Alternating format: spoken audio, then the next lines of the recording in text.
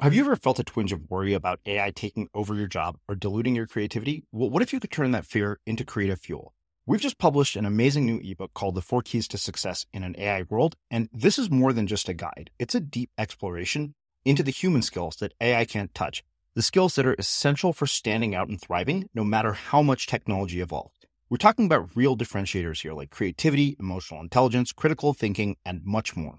Inside, you'll find actionable insights and strategies to develop these skills, whether you're a creative person, a business person, or just simply someone who loves personal development.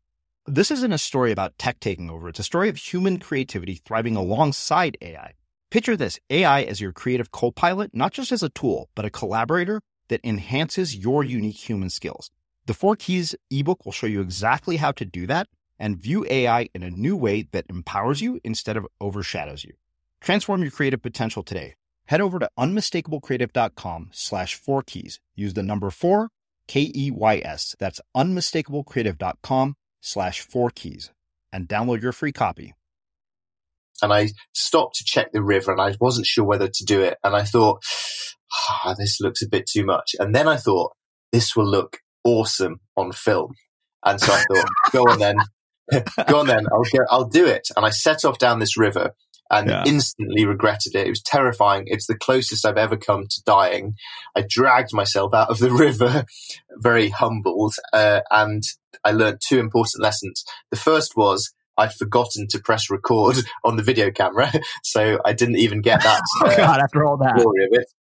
And the second thing is something that I've now carried on into everything I do, whether expeditions or writing books or anything, is would I do this thing if nobody ever found out? Or am I doing it to impress strangers on the internet?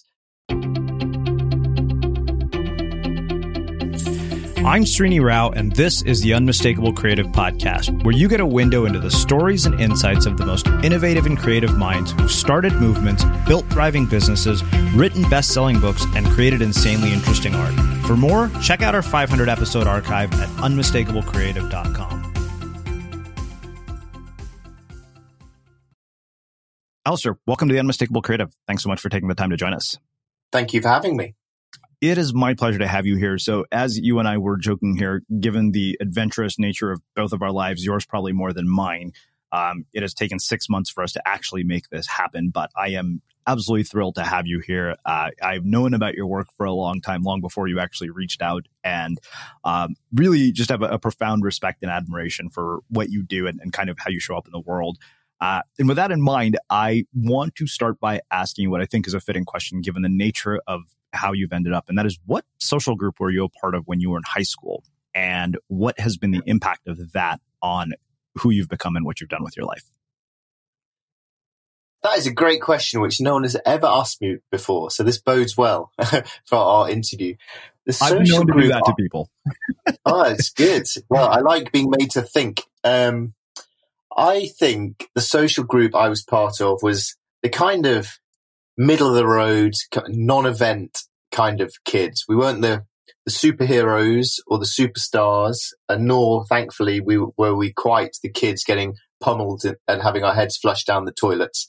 Although I was definitely closer to the getting my heads flushed down the toilet than being part of the gang flushing heads down the toilet.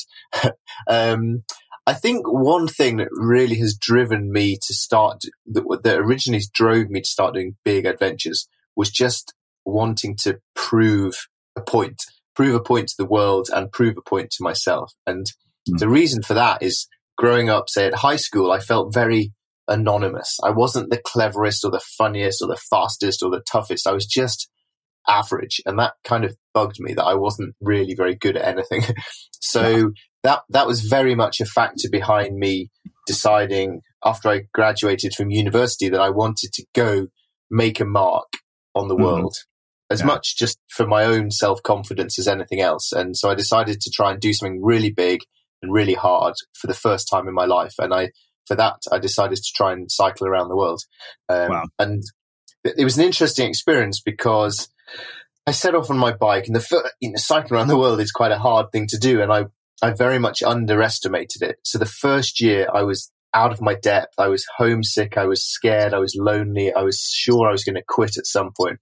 But one of the main things that kept me going was this desire to prove myself, to be able to say, I told you so to the world. So which is quite a negative but powerful driving factor. So what I noticed as the trip evolved was after about a year or so, I figured that by the time I'd cycled from England to South Africa, I'd sort of proved my point to these notional people from back in the locker room at high school. Yeah. And the second year of the ride, so cycling up from Patagonia up towards Alaska, that was very much driven by me now, for the first time, being curious about what I might be able to do. So trying to prove myself to myself. So it was much more internally driven than externally driven. Yeah. And then by about year 3 and year 4 of the bicycle journey, I sort of felt that I'd proved what I needed to prove to the world. I'd proved what I needed to prove to myself, and now I could just sit back and actually enjoy being on my bicycle, cycling through Kazakhstan and stuff, and actually enjoy the experience. Yeah. Well, I wanted to go back to this piece about this need to prove something to the world, because I was wondering if you would acknowledge the sort of unhealthy aspects of that, because I think like deep down, every one of us has that to some component. We basically look at our lives, and maybe it's proving to our parents, maybe it's proving to our peers. I distinctly remember one thing that happened when I got my first book deal was I asked my editor at Penguin, how many people get into your office? What are the odds of this happening? She said 1 in 5,000. And I came back and I told my dad, hey, that's harder than it is to get into medical school, right? And, because my sister is a doctor. And I realized, I was like, wow, here I am, 40 something years old, or 30 in my late 30s. And I'm talking about this, need to prove, even though I'm writing literally the polar opposite in the damn book. And so that makes me wonder, what is that? Like, why do we feel this need? How do you let it go? And how do you let it go if, for example, without having to bike around the world? Well, if I knew that answer, I'd have saved myself 4 years of sweat and butt rash. Yeah. I think, it took me until I was in my late 30s to finally feel comfortable with myself. By which point I'd cycled around the world, I'd rowed across the Atlantic Ocean, I'd walked across southern India, and I'd published maybe 8, 9, 10 books. And only around then did I finally start to think, I'm doing all right. I'm actually doing all right. And to stop constantly thinking that I need to chase and I need to chase. And once I catch up that guy who's written three more books than me, then I'll have made something of my life. And I think it took me a long time to realize just how ridiculously deep the memories of being a kid are, and the strata that you put yourself in from when you're 12 or 13, you kind of stay in for life. Mm-hmm. I've run marathons, I've run ultra marathons, I've done big expeditions, and yet I always think of myself as the non-athletic wimpy kid, just because that's what the football coach said that I was when I was 12, and therefore I've thought that for the next 30 years. Yeah. It's astonishing. I mean, none of this is new knowledge to the world, but it's certainly, I find it interesting when it impacts people who are sort of living a life that on one hand seems like, hey, that guy's going great. He's been on big adventures. He's written bike books, but actually he's still just trying to prove yourself to the old school coach or something. Well, it's funny that we're talking about sports in particular, because I relate to the 12-year-old wimpy kid. I mean, I played high school football in Texas, which is, as a 7th grader who's Indian, not genetically predisposed for football. That's just a recipe for getting the shit beat out of you. And so I literally was like, oh, I don't have any athletic ability whatsoever.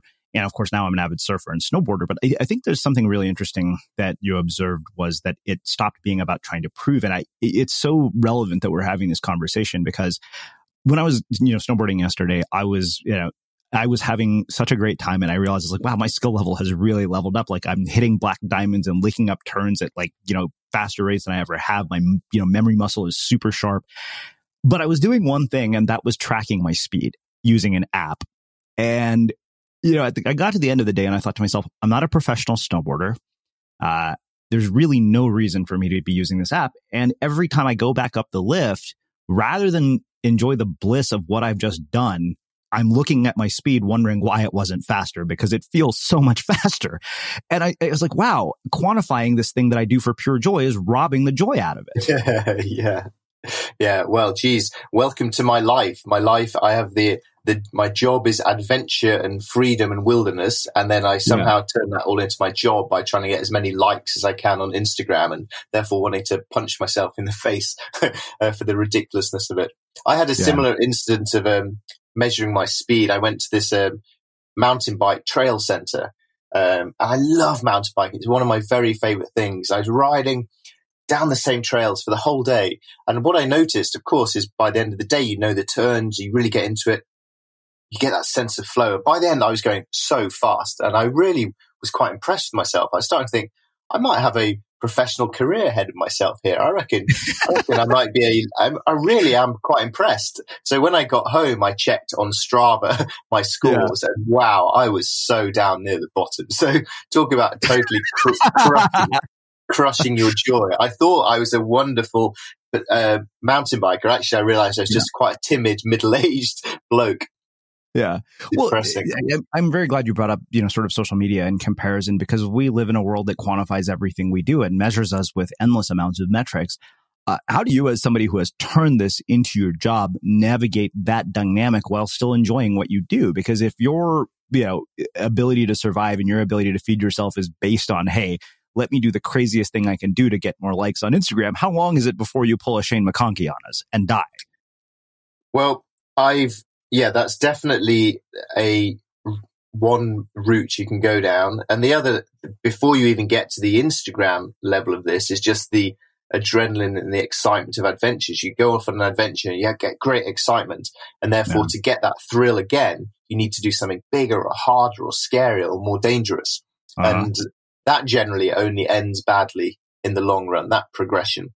So I've had to do quite a few things in what I do, one of which is to not believe the Instagram version of my life and to remember that I'm actually a mere mortal. The other thing is, in terms of the risks and things, is about 10 years ago, actually, I did an expedition in Iceland. I paddled down this river in whitewater rafting, and it was terrifying. And I stopped to check the river, and I wasn't sure whether to do it. And I thought, this looks a bit too much. And then I thought, this will look awesome on film. And so I thought, go on then, I'll do it. And I set off down this river and instantly regretted it. It was terrifying. It's the closest I've ever come to dying. I dragged myself out of the river, very humbled, and I learned two important lessons. The first was I'd forgotten to press record on the video camera, so I didn't even get that. After all that. Story of it. And the second thing is something that I've now carried on into everything I do, whether expeditions or writing books or anything, is, would I do this thing if nobody ever found out? And I ask myself that before every journey, before every book I write. Am I doing this for the right reasons, or am I doing it to impress strangers on the internet? And that has been such a good question in my life. Here's a cool fact. A crocodile can't stick out its tongue. Another cool fact, you can get short-term health insurance for a month or just under a year in some states. United Healthcare short-term insurance plans are designed for people who are between jobs, coming off their parents' plan, or turning a side hustle into a full-time gig. Underwritten by Golden Rule Insurance Company, they offer flexible, budget-friendly coverage with access to a nationwide network of doctors and hospitals. Get more cool facts about United Healthcare short-term plans at uh1.com. Ever catch yourself eating the same flavorless dinner 3 days in a row? Dreaming of something better? Well, HelloFresh is your guilt-free dream come true, baby. It's me, Keke Palmer. Let's wake up those taste buds with hot, juicy pecan-crusted chicken or garlic butter shrimp scampi. HelloFresh. Stop dreaming of all the delicious possibilities and dig in at HelloFresh.com. Let's get this dinner party started. Hiring for your small business? If you're not looking for professionals on LinkedIn, you're looking in the wrong place. That's like looking for your car keys in a fish tank. LinkedIn helps you hire professionals you can't find anywhere else, even those who aren't actively searching for a new job but might be open to the perfect role. In a given month, over 70% of LinkedIn users don't even visit other leading job sites. So start looking in the right place. With LinkedIn, you can hire professionals like a professional. Post your free job on linkedin.com/people today. Millions of people have lost weight with personalized plans from Noom. Like Evan, who can't stand salads and still lost 50 pounds. Salads generally for most people are the easy button, right? For me, that wasn't an option. I never really was a salad guy. That's just not who I am. But Noom worked for me. Get your personalized plan today at Noom.com. Real Noom user compensated to provide their story. In 4 weeks, the typical Noom user can expect to lose 1 to 2 pounds per week. Individual results may vary. A lot can happen in the next 3 years. Like a chatbot may be your new best friend. But what won't change? Needing health insurance. United Healthcare Tri-Term Medical Plans are available for these changing times. Underwritten by Golden Rule Insurance Company, they offer budget-friendly, flexible coverage for people who are in between jobs or missed open enrollment. The plans last nearly 3 years in some states, with access to a nationwide network of doctors and hospitals. So for whatever tomorrow brings, United Healthcare Tri-Term Medical Plans may be for you. Learn more at uh1.com. As creators, we're always on the move. Whether it's a live podcast event, a pop-up shop, or a workshop, we're constantly interacting with community, and that's where Tap to Pay on iPhone and Stripe comes in. Imagine this. You're at a live event, a listener loves your merch, or a participant wants to sign up for your course on the spot. With Tap to Pay on iPhone and Stripe, you can accept their payments right there and then, right from your iPhone, so there's no extra hardware or no delays. Total game changer. It's not just for creators. Any business owner can do this. It's about making transactions smoother and much more personal, growing your business in your way. We've been using Stripe for our products and courses for a long time, and now with Tap to Pay on iPhone, you can take your business to the next level too. So visit stripe.com/tapiphone to learn more. Remember, folks, with Tap to Pay on iPhone and Stripe, your business is always at your fingertips. Well, that literally is the message of my most recent book, An Audience of One, which is all about creativity for its own sake. And it's funny you say that because I got the new iPhone 11 and I saw the video capabilities and I thought to myself, wow, what I've always wanted to do is make a film. And I realized, I was like, wow, this is the first time in ages I am doing something creative that is not in an attempt to monetize it. Like, it's literally, I'm making a documentary about the women in my family and what amazing cooks they are. And I was like, I'm not doing this for any reason other than that I want to learn this skill, and something that it just seems like a lot of fun. Like, I took Ken Burns' masterclass, and I'll upload it somewhere, mainly to share with my family. But it's such an interesting thing because, one of the things I said was the paradox of having all these tools is they facilitate so much creativity, yet they inhibit it at the same time for the very reasons you're talking about. I think, and gosh, there's such a lightness and joy of doing something just because you want to do it, isn't it? Yeah. What I've noticed in my own experience is that when I come up with an idea and I just think, I'm going to do this idea because it really excites me. And then I think, well, it's a stupid idea. No one else will be interested. It'll make no money. But I still think, but I really want to do it. I go and do it anyway. And I can think of 3 examples in my life. So, one would be cycling around the world rather than going to get a proper grown-up graduate money-earning job. The second was when I decided to switch from big adventures to what I called micro-adventures, essentially trying to get short, local, weekend, trying to get an adventure fix within the constraints of real life. That didn't seem very sensible in terms of an expedition career. Yeah. And then the third thing was when I decided to spend a month walking through Spain playing the violin, despite being able to play the violin. Yeah. The thing that links each of these 3 things is they sounded a bit stupid. I did them purely for joy, and yet the output of those, probably because it was filled with joy, those 3 things have earned me more money than anything I've ever done when I've been chasing money. That's such an interesting paradox. And, it's like I said, the ultimate paradox of creative work is that what you create for an audience of one is much more likely to reach an audience of millions. Yes, so exactly. I want to come back to... Yeah, sorry, go ahead. So just rather than sitting down, strategizing, thinking, the key trends of this year are that this social media platform wants this, and then trying to write a book for that sort of structured, strategized thing is going to be a terrible, terrible product, even if it's got all the cleverness behind it, rather than doing a thing of joy, isn't it? Yeah. So I want to go into both all 3 of the things you mentioned, the bike ride, the micro adventures, because I think the micro adventures, like anybody listening to this will feel, But before we do that, I think let's start with the bike ride in particular, because I think the question that came to mind when you said was, oh, I decided to go and do this was, rather than go and get a proper job. What in the world did your parents and your family members say when you told them that? Because if you told Indian parents, hey, I think I'm not going to get a job, I'm just going to ride my bike around the planet, my parents would be like, like hell you are. Okay. Well, I'll tell you what my parents thought was, but I think a more interesting answer is there's a friend of mine in England. He's called Imran Mughal, and he is the first British Pakistani guy to cycle around the world. And I really love talking to him about the differences in our experiences. Now, I'm a middle-class white guy. He's a more sort of working-class British Pakistani guy. And the amount of barriers and obstacles and social tradition and stuff that he had to overcome. He didn't even actually tell his mum he was going to cycle around the world. He told his mum he's going to go for quite a long bike ride and then just kept going. And what was fascinating, of course, is that when he made it right the way around the world and he comes back to his street and the entire Pakistani community are out on the street cheering and joyful and thrilled at this guy. But yeah, geez, he had to overcome some obstacles before he even got to the start line.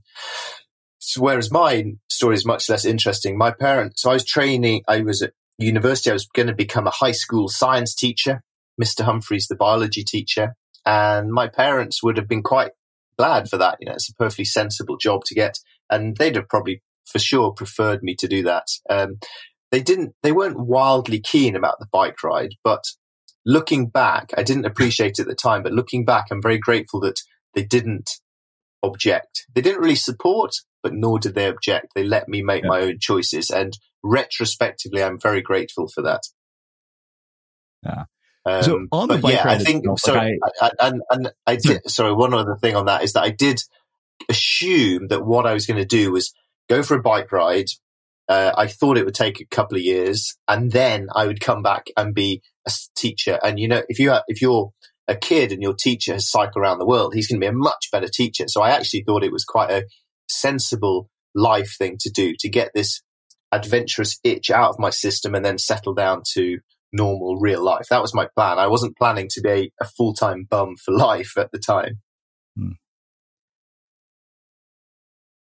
So on the ride itself, you mentioned at one point you thought about quitting. What were the moments that really, really tested you? And what did you learn from them? And what would you say is one of the craziest parts of the whole bike riding experience? I found day one incredibly testing to get out of my warm, comfortable bed in my family home in a very, very beautiful part of England, the Yorkshire Dales National Park. It's incredibly beautiful. And to get on my bike and suddenly just think, why am I leaving this behind? This is wonderful. I'm the luckiest guy around, and I'd not noticed that until that moment. So beginning I found brutally difficult. And then off I went and I rode across Europe and I made it to Damascus in Syria. And I remember in Syria looking at a world map. It'd taken me about 2.5 months, I think, to get from England to Syria. And it was winter by then and it was cold at night in my tent. And I looked at this world map and the distance from England to Syria on a world map was tiny. But I'd been busting my guts out for 2.5 months. And then everything came crashing down. Then I just thought, wow, the world is really, really big. I am way out of my depth. I cannot do this. So that was a huge low point. I checked into some disgusting, dirty hovel of a hotel near the bus station, one of those sort of $2 a night flea pits. And I barricaded the door and just cried my eyes out for days, just thinking I can't do this. That was one of the real low points of the trip. And they kind of repeated themselves probably every 6 months for the first, let's say, 2.5 years. And then eventually I got used to it. In terms of craziness, I got held up at gunpoint in Siberia. And then once the guy had stolen my wallet, I was lost. So I then asked him for directions and we got the map out, spread it out in the front of his car, and he helped give me directions. So there's a hint of goodness in everybody. Wow. I decided to do a bit of naked cycling through a town in Japan, and I quickly discovered that the Japanese police don't find that nearly amusing as British people do. And yeah, I mean, it's 4 years of your life in your mid-20s, being a permanent stranger every place you go. There's a weird shroud of anonymity, which is the glorious upside of the eternal loneliness of it. So yeah, it's a strange way to spend 4 very formative years of my life. So there are numerous questions just come from that alone. Well, one, you end up in Syria of all places. Was Syria in the situation that it's in now at the time, or is it just No, it was not. It was before the war. Which, okay. One of the brilliant things about traveling a lot is developing empathy for other parts of the world. So places which generally are just sort of disaster zones on the TV news are often now places that I've bicycled through and have very fond memories of. And so, yeah, the thoughts now of what was a beautiful, charming, gracious country just ripping itself to pieces for many, many years is very sad indeed. Yeah. So, you mentioned that this is a really bizarre way and there's a sort of anonymity and glory to loneliness. What I wonder is when you come back from something like this, how does it affect your relationships and your ability to interact with other people who actually know you, as opposed to people who only meet you briefly? And then this is a stupid logistical question, but how did you deal with oceans? Did you just get on boats to cross them and basically ride around continents? Yeah, so I'd cycle. My plan was to cycle the length of the land masses, of which there are 3 main ones. So I cycled from England to South Africa. I jumped on a sailing boat across the Atlantic. Then I cycled from Patagonia to Alaska, and I took a boat from Alaska across the Pacific, and then I cycled from northeastern Siberia back to England. That's the logistical question. The relationships thing, people. I really think that having huge adventures is a fascinating thing to do in your life, but I caution people who are doing it as a attempt to find eternal happiness in life. My experience and the experience of many of my friends who've done other big life-affecting expeditions is that often it's a case of flinging open Pandora's box, because from then on, when you are at home, you find it so incredibly boring compared to the thrills of the open road. And yet when you're out on the open road, you miss the sense of community and stability and routine and familiarity of home. So I think in many ways I've found that I've cursed myself much more than if I'd stayed to be Mr. Humphreys, the biology teacher. I think that would have been a simpler choice of life. But I guess I'm not really in the business of looking for a simple life. Yeah, it's interesting because I think that when we travel and when we do these things, like you said, we think they're going to lead to all of these things. I mean, I'm an avid surfer, and I remember living in Costa Rica for 6 months thinking, hey, what better place to be for 6 months than a place where the waves are perfect and you don't have to wear wetsuits. By the end of the 6 months, I hated it. I was so ready to come home. And I realized I was like, this is not for me. I don't want to live this way. I want to be there and I remember I went back for vacation in 2013 for 3 weeks. And I said, wow, I had a much better time on this trip than I did while I was living here. God, yeah, it's fascinating, isn't it? Part of the problem, of course, is that whenever you go somewhere to try and get away from your problems, unfortunately, you always have to take yourself with you, and that generally you can't really get away from that, can you? But also, there's the notion of, I guess for you, it was the routine of every day being a surf day. You realise that actually there is more to life than just beaches and surfboards, and trying to get a balance of how many surfboards you want, and then how many days of manic deadlines and podcasts and stuff, which is busy but also fun in different ways, and trying to get that balance. For example, when I was cycling around the world, I never ever thought that I would settle living in England. I always thought there's so many amazing countries out here. I'm going to live in one different country every year for the next 80 years. And then I got home back to England and I realized that, wow, well, Argentina's great and California's great and Azerbaijan's great and pretty much everywhere's great. So what does England have that these places don't have? And that was my friends and my history and my roots and my connection. And that was, I realized, was the deciding factor in choosing where I was going to stop. But having said that, I still do want to bust out and go to different places often as well. The wanderlust never leaves you. Many of us have those stubborn pounds that seem impossible to lose, no matter how good we eat or how hard we work out. My solution is PlushCare. PlushCare is a leading telehealth provider with doctors who are there for you day and night to partner with you in your weight loss journey. They can prescribe FDA-approved weight loss medications like Wegovy and Zepbound for those who qualify. Plus, they accept most insurance plans. To get started, visit plushcare.com/weightloss. That's plushcare.com/weightloss. Burrow's furniture is built for the way you live. From ensuring easy assembly and disassembly to honoring highly requested new colors for their award-winning seating, they always have their customers in mind. Their modular seating is made out of durable materials to last and grow with you. And with Burrow, you always get fast, free shipping. Get up to 60% off during Burrow's Memorial Day sale at burrow.com/ACAST. That's burrow.com/ACAST. burrow.com/ACAST. Life is full of awesome what-ifs, and some not so much, like unexpected medical costs. That's why United Healthcare provides Health Protector Guard fixed indemnity insurance plans to supplement your primary plan and help manage out-of-pocket costs. Learn more at uh1.com. This is Paige, the co-host of Giggly Squad, and I want to tell you about a company that I've been loving, Olive & June. Olive & June gives you everything that you need for a salon-quality manicure in one box. And if you break it down, it really comes out to $2 a manicure, which is absolutely insane. It's also so easy to get salon-worthy nails at home with Olive & June. The difference between how your nails used to look when you did them yourself and now with the Mani system is a complete game changer. The best thing about Olive & June, too, is it's a quick dry. Dries in about 1 minute, lasts for 5 days, and full coverage in up to 1 to 2 coats. Visit oliveandjune.com/perfectmani20 for 20% off your first system. That's oliveandjune.com/perfectmani20 for 20% off your first system. Hey, it's Ryan Reynolds, and I'm here with Keith, co-star of my upcoming film, If, only in theaters May 17th. Do you want to tell people the big news?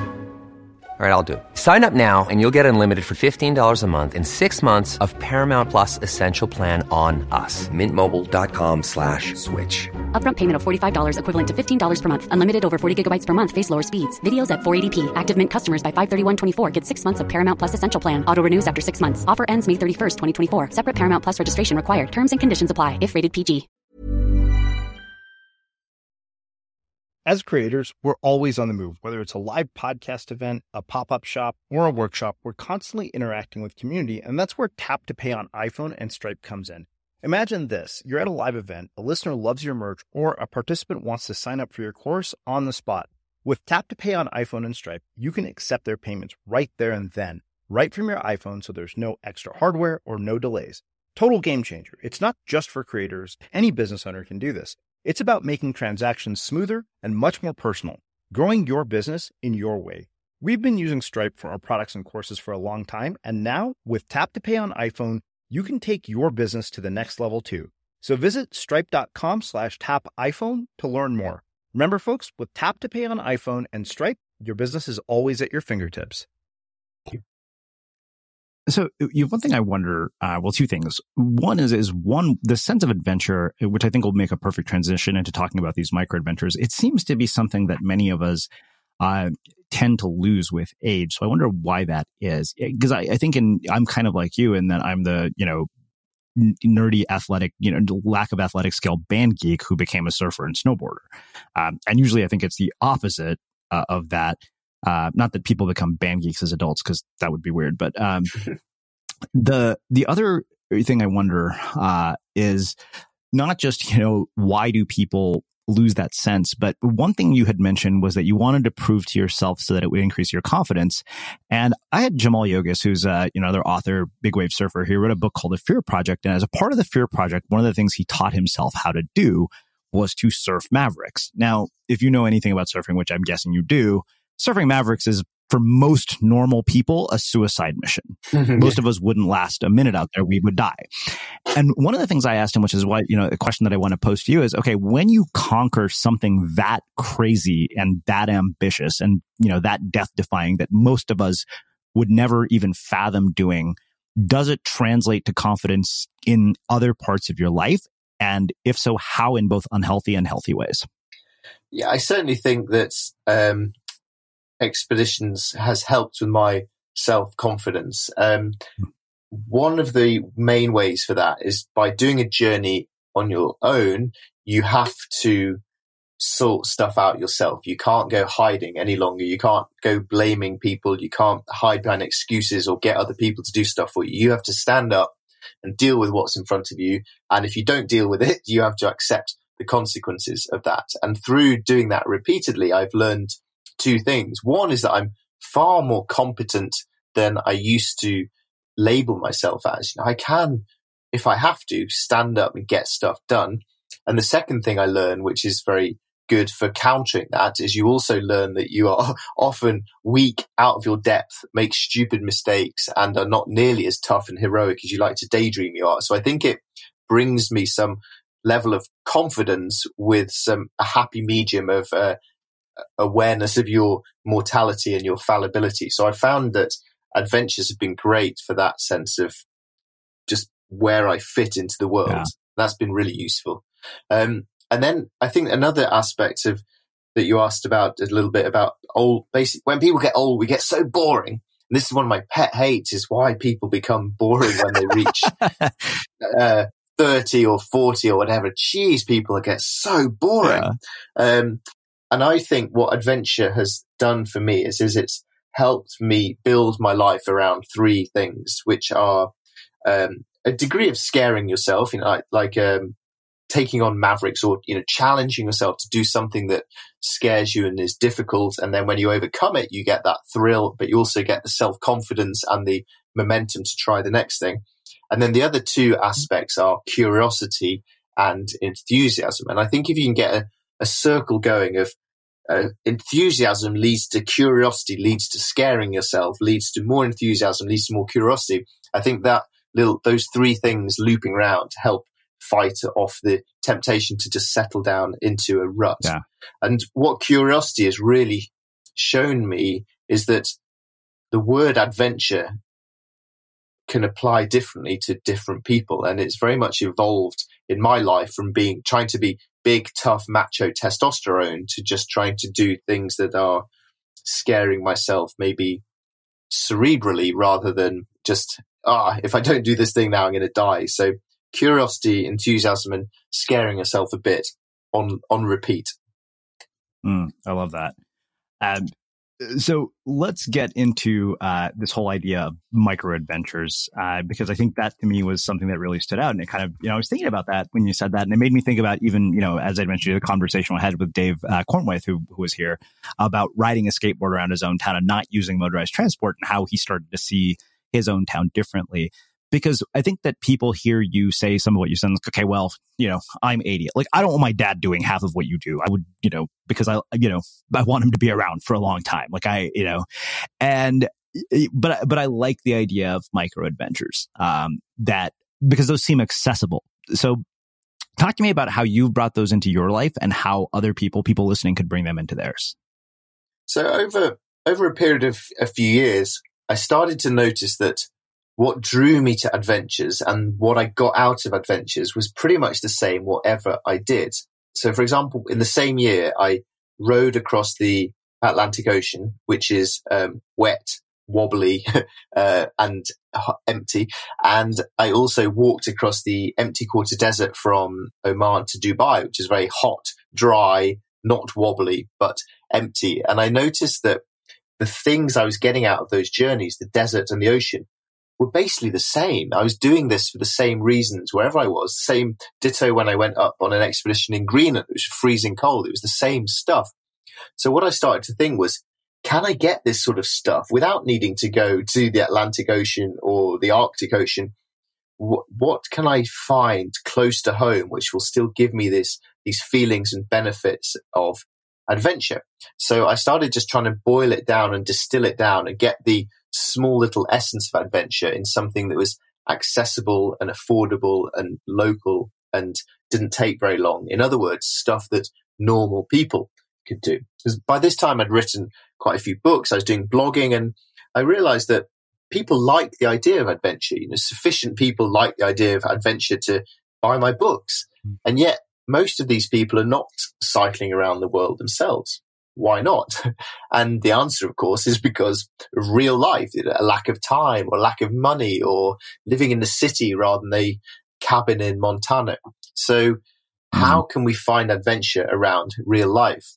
These were the questions I started asking myself. And essentially, I just started doing the sort of stuff I used to do, but on a tiny, tiny scale, close to home in the small, not very exciting landscapes around London where I lived. And, if you can have an adventure in the hills around London, then geez, the formula applies to everywhere in the world. And to my surprise and joy, the idea has really grown. And there's now all sorts of normal people with normal proper jobs who occasionally bust out of the city, jump on a train and go sleep on the hill for a night, get back in the city, back to their computers for 9 o'clock the next morning, having had that brief burst of escape, freedom and adventure within the constraints of a busy working week. Yeah. I love that because it's so, like I said, it's so accessible. And it's funny because I think about the fact that it took 20 years for me to become a surfer, even though I've lived in Southern California, for 20 years. It took living in Brazil before I actually picked up a surfboard and, made it a hobby. And all of these things have been accessible the whole time. They've been right there in my backyard. And, I think that it's one of those things that, for me, travel woke up that sense of adventure, and I realized I could bring it back to my day-to-day life. I think it's a case of just noticing, wow, there's potential for adventure everywhere. I did a Instagram Q&A last week, and one question was, someone said, I really feel I'm missing out on adventure because I live in Japan, so I'm missing out on adventure. Have you got any suggestions? And my answer was, pretty much everyone in Britain, if they were offered the chance to go to Japan for a day, that would feel like such an adventurous, exciting thing. But this guy, he's obviously emigrated to Japan, and he's forgotten the thrills that he used to have when he first arrived, the craziness of being in a new country, and it's just become ordinary for him. So often we just need to wake up to the way that we look at the world. And one thing I've done this year, it's the tiniest bit of adventuring I've probably ever done, but I've enjoyed it far more than I thought, is I've scheduled into my Google Calendar for the first Tuesday of every month to go and climb a tree. And so my calendar goes bing, and it tells me to go climb a tree, and I trundle off to the same tree every time. I climb it. It takes me, a minute to climb up there. It's quite high. I sit up there, often take a cup of tea up to sit there, and I just watch the world go by for 5-10 minutes. I notice how the wood has changed in the months since I was there. I think a bit about the last month. I imagine what I might do in the next month, and then I climb back down the tree and return to my shed where I work and back to the onslaught of the emails and calendar and things. But that has taught me more than I've ever done before to notice how much the world changes every month. So scheduling that in has been a really helpful thing for me to do this year. Wow. So let's talk about Spain and playing the violin, because this is the book that I read, and I played tuba for 9 years, and I've every attempt that I've made to pick up and learn another musical instrument, despite being really, really good at the tuba, has been an epic failure. Now, I don't think you should have walked across Spain with a tuba. That would have been way heavier than a violin, and I would have made you come with me to carry it, and I would have taken, I would have carried your violin. It's funny because I remember reading the busking in the streets for money thing. I did that in high school at Christmas time, and I made more money doing that in an hour than I did at my McDonald's job. And, a ton of fun. But this really struck me in particular because, you're well past the age where we actually have sort of the brain plasticity to pick this up quickly. I know this from having interviewed the people that I do. Like, I know we can get good at it. And at the same time, you really kind of took to it, and you went and even were willing to play in the streets regardless of your skill level. So, I think we have an idea for where your confidence comes from, but tell me about how this really changed you as a person. Okay.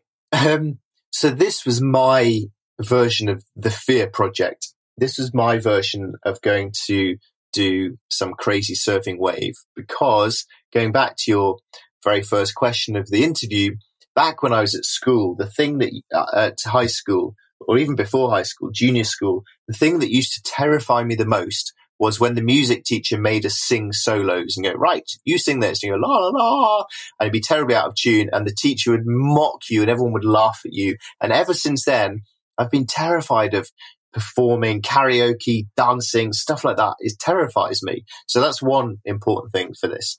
The next is that we also talked about the notion that every time you do adventure, you get kind of familiar with it. So to still get the same thrill, you need to do bigger, higher, more stupid.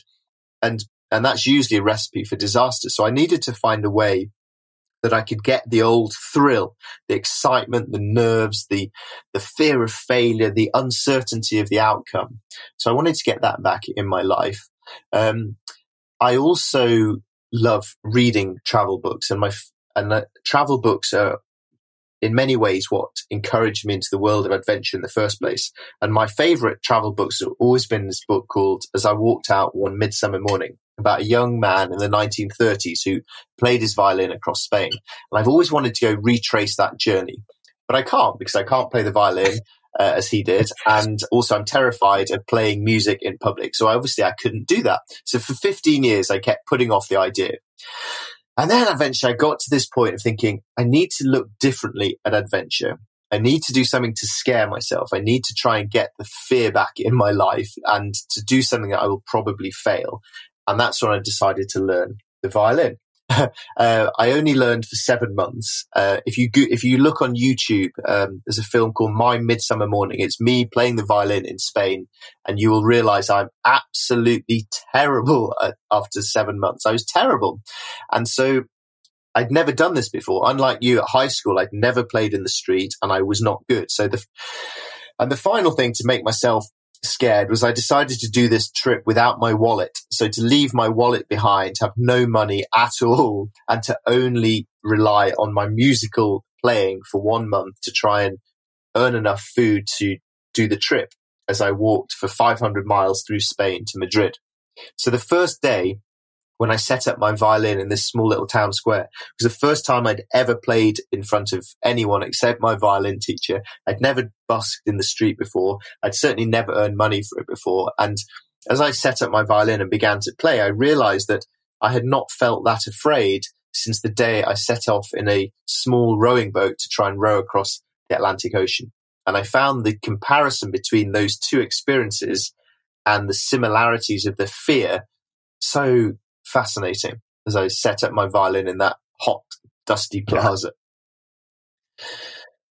And the outcome, to cut a long story short, was what I was playing. I thought, this is a disaster. I will never earn any money. I failed. This is the most humiliating thing I've ever done in my life. I am a complete loser. I was like, all the horrors of high school come flooding back again. And I thought, this is a ridiculous trip. I'm meant to be a sensible adventurer. And now I just look like an absolute idiot. But to cut a long story short, I did earn a coin. I earned a coin from my violin playing. And once you earn one coin, of course, you then think, wow, I've earned one. I can earn two. And after that, anything becomes possible. And it turned into being one of the very best adventure experiences of my life. I was walking through the beautiful hills of Spain, sleeping out on the hills every night. I could never afford a hotel, just coming down into towns to play. I had a rule that whenever I earned money, I had to spend it all so that the next day I'd be back to zero again. And have to face the fear and do it all again if I wanted to buy some bread and eat that day. But I did it. I made it right the way for 500 miles for a month, all the way to Madrid, powered solely by my terrible violin playing, overcoming my fears, taking a very different perspective on adventure. I've walked 500 miles plenty of times before. I've slept under the stars for a month, loads of times. That is not the adventure. The adventure here is standing up in a small little plaza in Spain, getting out my violin and saying, this is my best shot. That for me is adventure these days. So I think we can all look differently at what adventure means to us. Yeah. So 2 questions come from that. Which was the longest day that it took you to earn enough for food? Which was the shortest? And what was your interaction with people like? When did they know what you were doing, or were they just people when you had conversations with people and explained this to them? What was your your conversation with them like? So I was nearly too scared to begin this trip because I was so bad at the violin. I nearly didn't go to Spain, and then I just forced myself to stop being a wuss and go. But one of the things I thought was, right, I want to earn the money properly. I want to just stand up there like the street musicians you see anywhere in the world and play my violin really badly and earn the money. I didn't want to have to be saying to people, oh, I'm an English travel writer trying to follow this story and I haven't eaten today. Because that for me was then teetering towards begging, which I didn't want to do. I wanted to be working for my money. So generally, the money that I earned came without any conversation at all. It's a fascinating thing. The psychology of music playing in the streets is really interesting. But generally, people just walk along. They hear you playing for about 2 seconds and they drop a coin, as little eye contact as possible, and they're gone. So people didn't know who I was at all. They were just being kind. Of course, often I did stop and have conversations with people, and then I'd explain about the trip and explain why I was so bad and the old book I was following. But generally, the money that I earned came just from random small gestures of kindness by strangers who I saw for just a few seconds. It was fascinating. In terms of the days, the good days and the bad days, I had quite a lot of days when my dream was just to earn a loaf of bread, and then, oh, I've done it. Now my dream is to have a banana so I can have a banana sandwich. So quite often I was at that level of diet. But one day I got to like a market town on a Sunday morning when there were coach loads of Spanish tourists in town. And that day is one of the most glorious days in my life. In 2 hours, I earned 17 euros. No man on earth needs 17 euros in 2 hours. I could not believe the cash was just flowing. I was like the richest man alive. 17 euros. It was astonishing. And given that I had my rule that I had to spend it all, it was so decadent. I bought an ice cream. I bought a can of Coke. I bought a packet of peanuts. And when you've been walking for days and days and you've been eating bread, wow, this teaches you to appreciate the sheer joy of a cold can of Coke. So that was an absolute glory day. But most days I'd earn maybe 2 euros, which is roughly about $2. One day, I really thought I was going to earn nothing. I played, nothing was happening. And I knew that there wasn't going to be another town for about 3 days. So I really needed to earn something. So I was really getting nervous, and it was so hot, and it was terrible. I was really doubting myself. And across the plaza, I always felt guilty playing because I was so bad.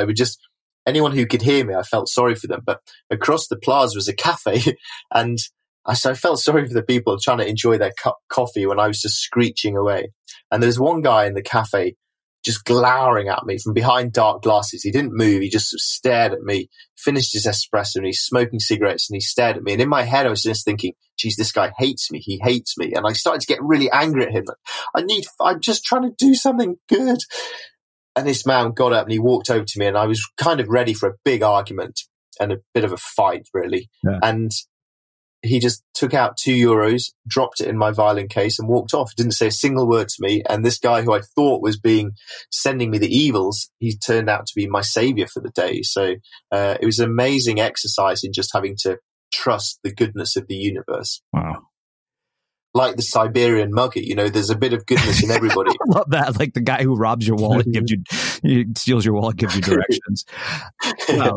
Okay. So, I want to bring us full circle here because I know from having read the book, you're now a father and you're married, right? Yeah. So, this is something I know you wrote about this. How does having a life like this impact the dynamic of, being a father and also being married? Well, when I started doing Adventures, I was young, free and single, and I could just disappear for months on end, and I could not shower for 2 months, and it was brilliant. I was just having the time of my life, being stinking and poor and off around the world, living like a wild man. It was glorious. But there's even more to life than poor hygiene and bad food. So eventually, real life caught me up, and I'm now happily married with 2 young children. But there's no doubt that certainly changes the dynamic of trying to be an adventurous soul. And it's something I've really struggled with. I've really struggled with how I can be a good and present father and husband, and how I can still be me, which is this kind of hyperactive guy full of wanderlust who's just can't stand routine and is just desperate to disappear off into the wilderness. And the tug between these two halves of my life is something that I've really struggled with for quite a few years. And the way that I've worked my way through that, well, one of the main aspects was micro adventures, acknowledging that I can't now disappear for 2 months on end because that would be irresponsible. And actually, I kind of want to, but I sort of don't want to as well. And yet I need to get out. So micro adventures has been a great tonic for me of trying to fit in bursts of stillness and wilderness and peace and quiet and nature, but still within the routines and rhythms of taking my kids to school every morning. So micro adventures has been a big help. And then this Spain trip was the longest trip I'd done as being a dad for a long, long time. And that was a really important trip for me in terms of trying to process in my head what living adventurously means to me these days, and trying to reconcile finally that being adventurous doesn't mean that I have to just be the toughest guy in town and I don't have to impress everyone by going off and crossing deserts all the time. We're returning back to the initial question of being in the locker room again here. But, learning that adventure doesn't have to be that, and that actually I can live adventurously just by being curious and enthusiastic and challenging myself in different ways. And the Spain trip really helped me sort of cement that kind of approach in my life, which results now in me doing things like climbing a tree once a month and taking a great deal of joy from that aspect of trying to live adventurously in a different way. Wow. Well, I think that makes a really beautiful way to bring us full circle. So I want to finish with my final question, which is how we finish all of our interviews of the Unmistakable Creative. What do you think it is that makes somebody or something unmistakable? Oh, well, it's just doing your own thing, doing what you want to do rather than, I have a quote above my desk here. It says, "The life that I could still live, I should live. And the thoughts that I could still think, I should think." And I think trying to be unmistakable is about just being properly and truly yourself, not chasing some sort of imagined ideal of what you ought to be or what society thinks you ought to be, just doing what feels really right for you. And if you do that with sufficient enthusiasm and curiosity, then I think we can all be creative in different ways and produce remarkable things. Amazing. Well, I can't thank you enough for taking the time to join us and share your story and your insights with our listeners. This has been funny, thought-provoking, insightful, everything I love in an interview. Where can people find out more about you, your work, your books, everything that you're up to? Well, I've just jumped into the crowded world of podcasting. So what I'd love is for people to check that out. It's called Living Adventurously, and it's in all the usual podcast places, somewhere lower down the charts than your own, but Living Adventurously.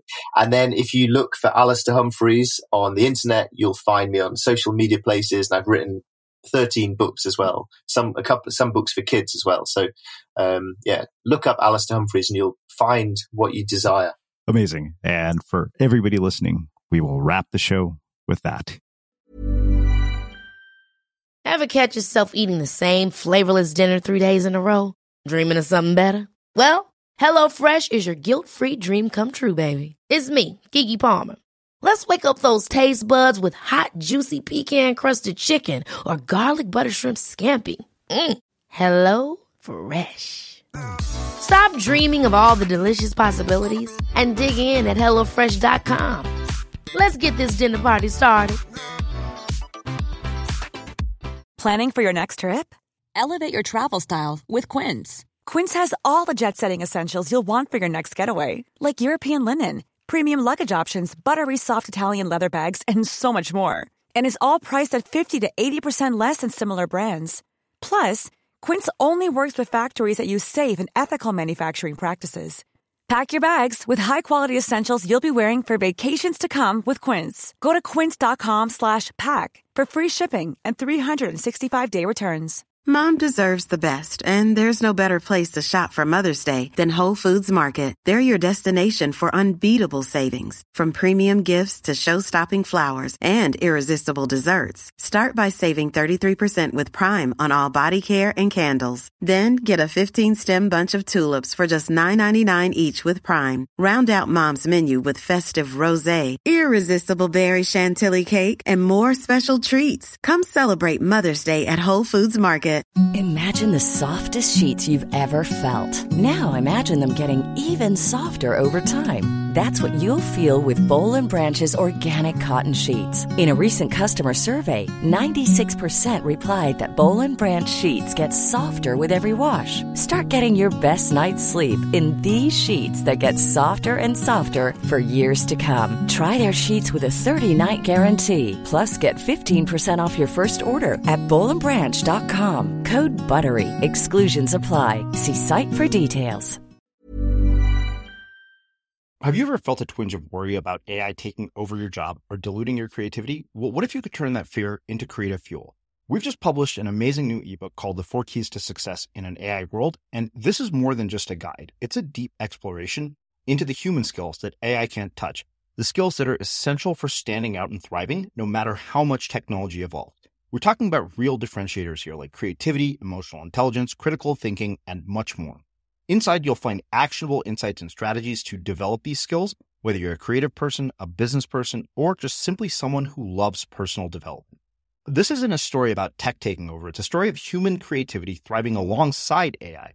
Picture this, AI as your creative co-pilot, not just as a tool, but a collaborator that enhances your unique human skills. The 4 Keys ebook will show you exactly how to do that and view AI in a new way that empowers you instead of overshadows you. Transform your creative potential today. Head over to unmistakablecreative.com/4keys. Use the number 4, KEYS. That's unmistakablecreative.com/4keys and download your free copy.